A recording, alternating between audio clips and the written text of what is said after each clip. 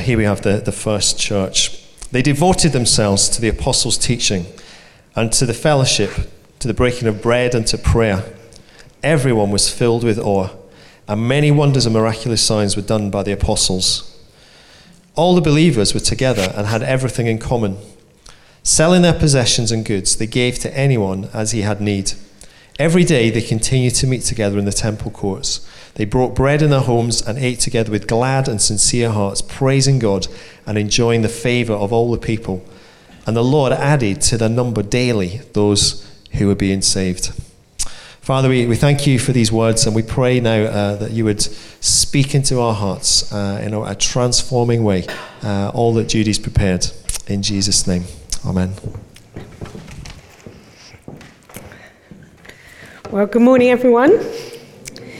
One of my favourite passages in Scripture, that passage in Acts 2, and for me it is just the most beautiful picture of church thriving. And as we look at the thriving life, as we look at being a thriving church in a thriving city or for a thriving city, then this is a beautiful model, isn't it, of actually what we would long for church to be like. And it fills me with this sort of craving, if I'm honest, for more of that. More of that for us, more of that for our city. And the good news is that it's available to us, isn't it? Because Acts 2, if you know, comes at the end, where with the passage we meet with the end. At the beginning, we actually hear that they're filled with the Holy Spirit, that the birth of the early church in Acts 2, at the beginning of the chapter, is the Holy Spirit coming amongst his people. And then we have this model at the end of the chapter, that they are living together, that they are sharing with one another, that they're eating together, that they're seeing miracles amongst them, that they're in awe, that they're in wonder at who God is, and they are enjoying God. It's a picture of enjoying God. And I wonder as we read that, whether that resonates with you. Are we enjoying God? At the start of this year, I had a challenge, a very direct challenge from God, asking me, was I still enjoying him? And it has been such a blessing to have these last 3 months of sabbatical to do just that. And I'm profoundly grateful, if I haven't said that already, I'm profoundly grateful for that. Just a chance to thrive. As we look at thriving, for me personally, that has been a real gift. And this is available to us because we have the fruits of the Spirit. And interestingly, as we look at this passage, there is a move, a key change, if you like, from me to we. That the individualistic culture of our time, the individualistic way of working that we have, this is countercultural to that. This is living for the we rather than the me. And you might say, well, we know that church is about that. But actually, the culture of individualism is so strong that it's the air that some of us breathe all the time. What are my needs? What is it for me? What's in it for me? What did I get from that? And that is the air that we breathe. Coming back to Birmingham, I've spent much of this time away from Birmingham, deliberately really, not to get away from you necessarily, but just to be away from this context. And coming back, it was a bit of a mixed blessing to discover the bin strike was still going on alive and well.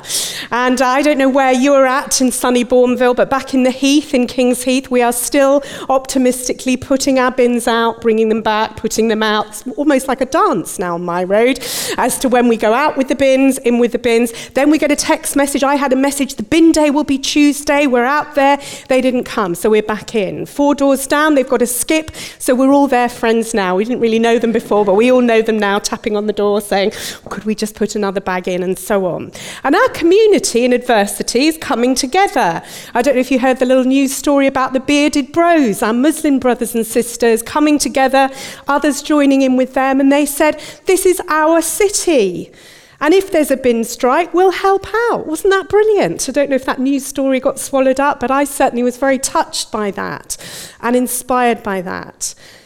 Is it the city of Birmingham, or is it our city? Is this a church of individuals, or are we a church of we together, sharing together in the blessings and enjoying God together? In the marriage ceremony, at the end of the ceremony, when the reception comes, the speeches that we wait for, one of my favourite bits of the speeches, the groom stands up, or maybe the bride stands up, and we all wait for the time when they say, my wife and I, or my husband and I. Because something has changed. In the covenant of marriage, something shifts, doesn't it? We move from saying I to we. And the covenant of baptism that most of us here, if we're believers, and if you haven't, we can talk to you about that. When we're baptized into the fellowship of believers, we come into a family and we move from I to we. There's a great quote, actually, here by Stanley Hauerwas. He says, the church is a colony, an island of one culture in the middle of another. In baptism, our citizenship is transferred from one dominion to another, and we become, in whatever culture we find ourselves, resident aliens. Now look around you. I don't know whether you see any aliens present. Perhaps we see that in one another. But we are called to be aliens, to sing a strange song in a foreign land, to sing a different song, to stand out. The Apostle Paul says in Romans that actually we have a new citizenship, that we are ambassadors for another region, another culture. The actual word that he uses in the original text means an outpost, that a colony would be an outpost, that would be a culture within a culture that we are called to live distinctive lives. And the way that we can do that is through the gifts of the Spirit. If we think of relationships, they are, and how difficult they are, what we have are the fruits of the Spirit that relate to relating to one another, interestingly.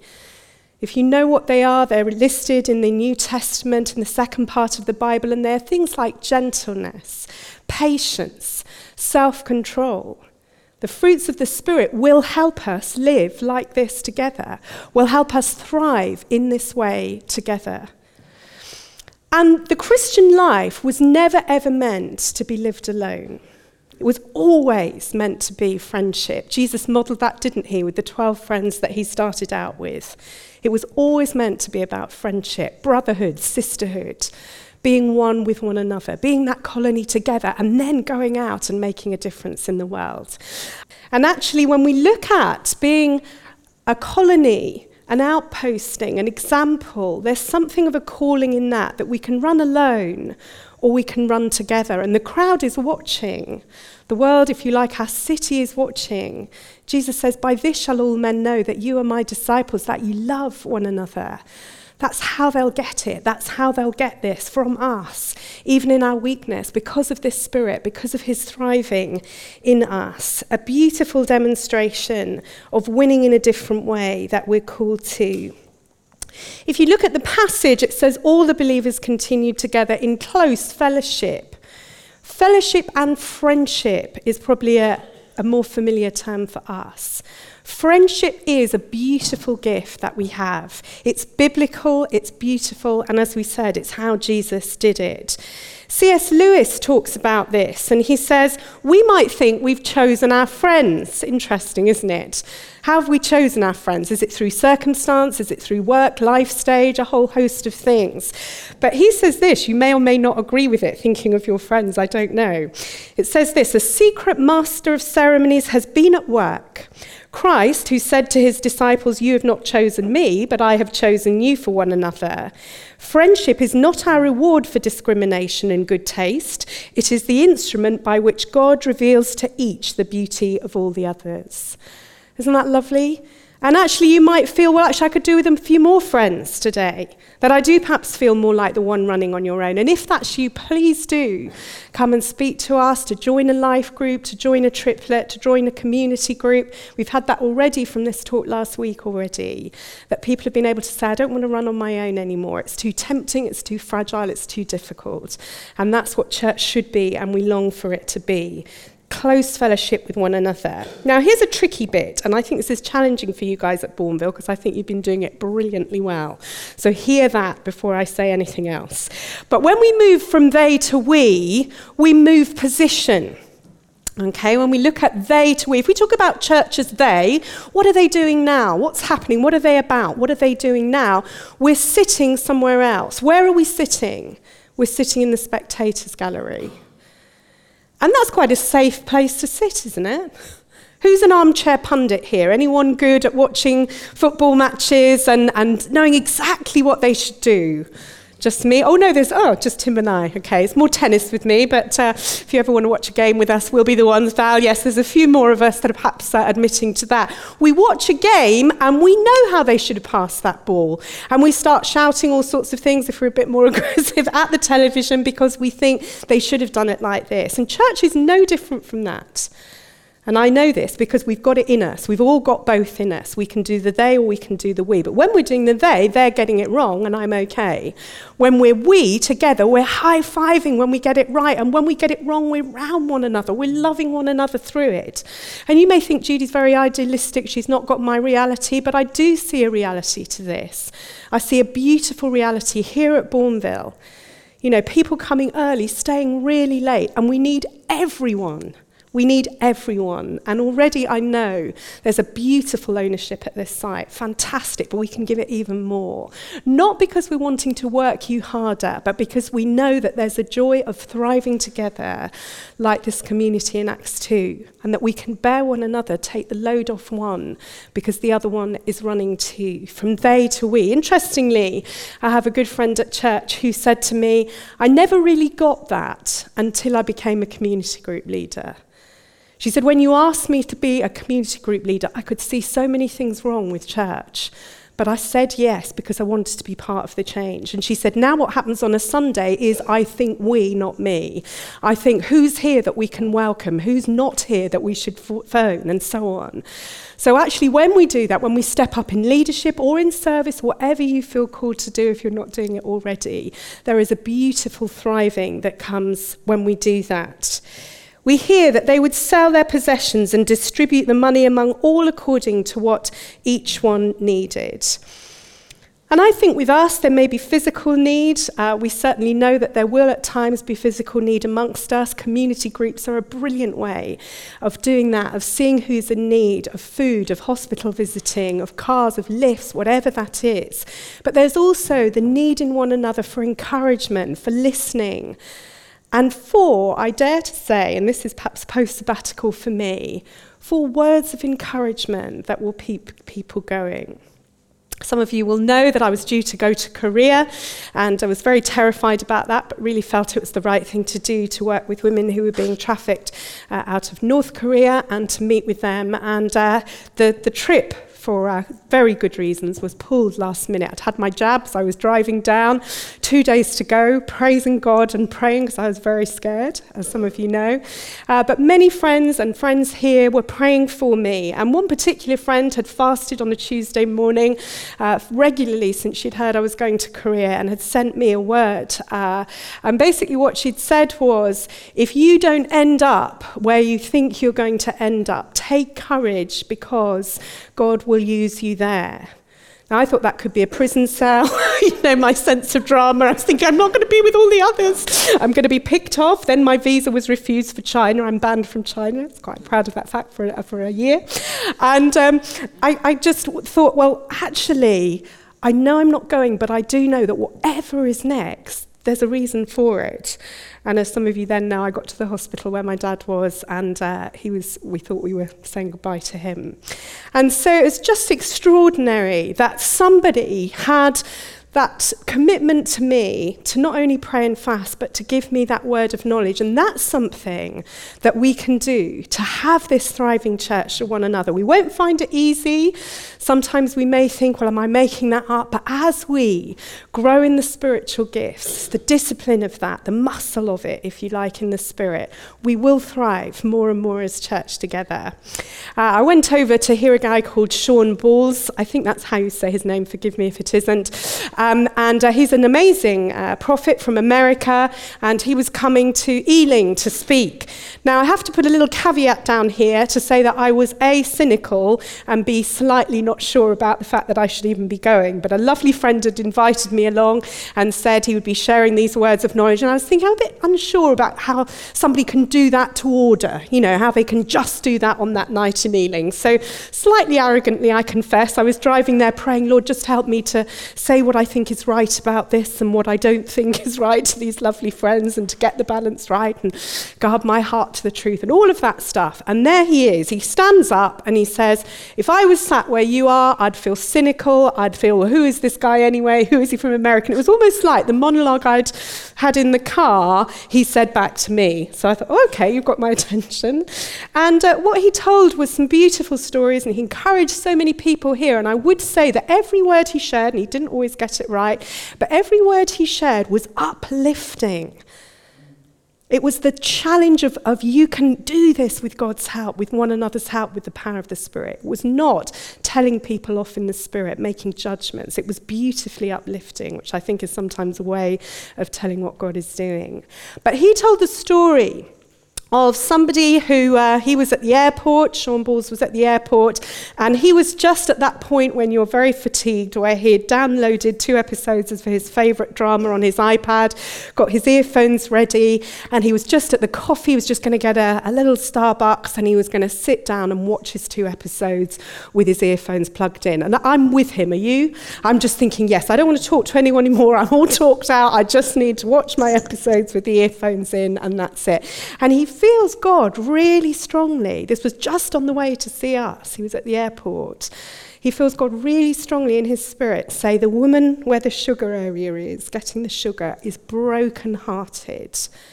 Will you reach out to her and tell her I love her?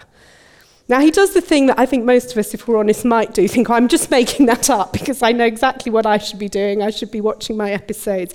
But it's so strong in him that he knows that it is God. And as we've seen with the Brownlee brothers, it's costly to run together, isn't it?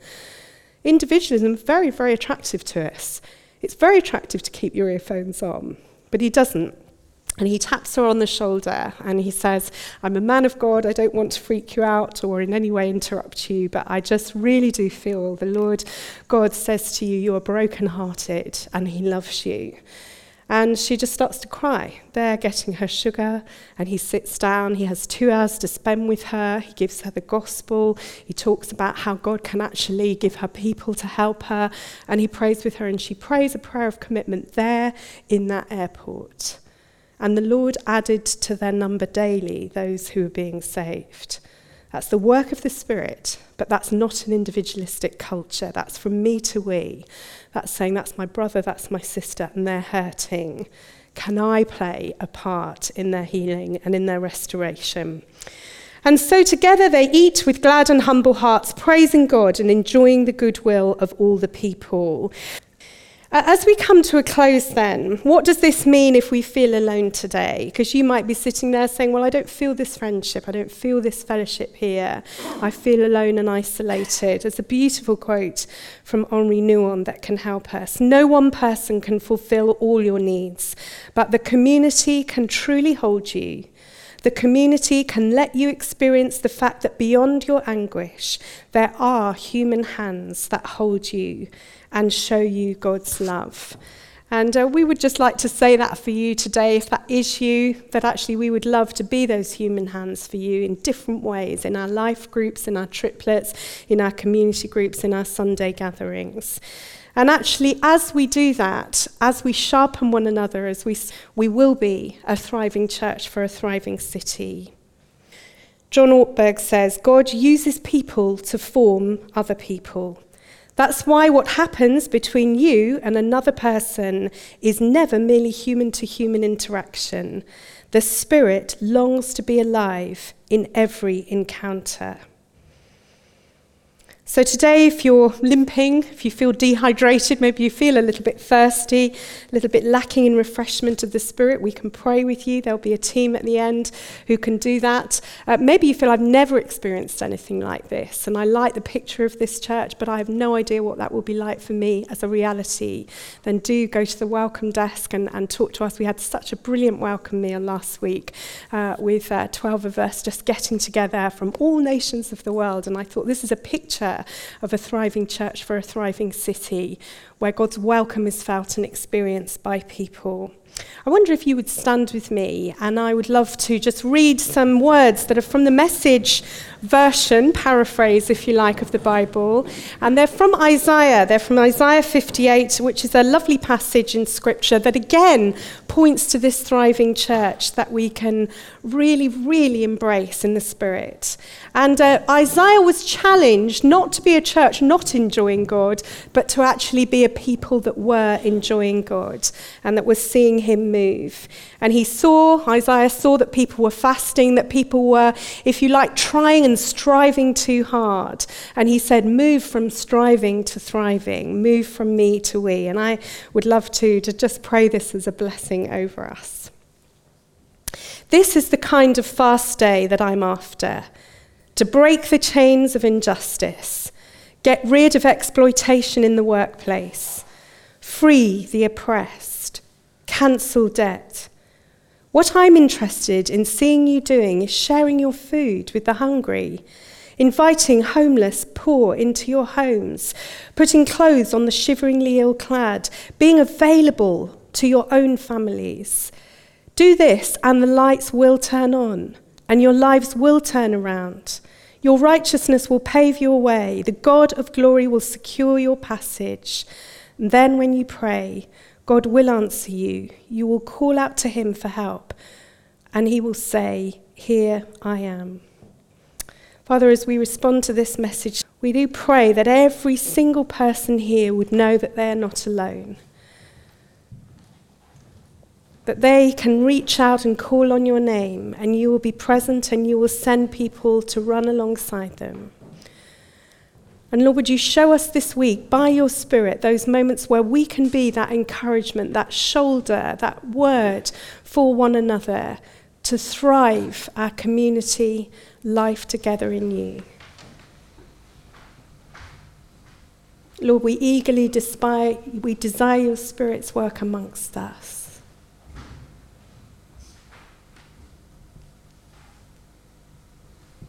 That we may be able to say, and every day, every week, every month, the Lord added to their number those who were being saved. In Jesus' name we pray. Amen.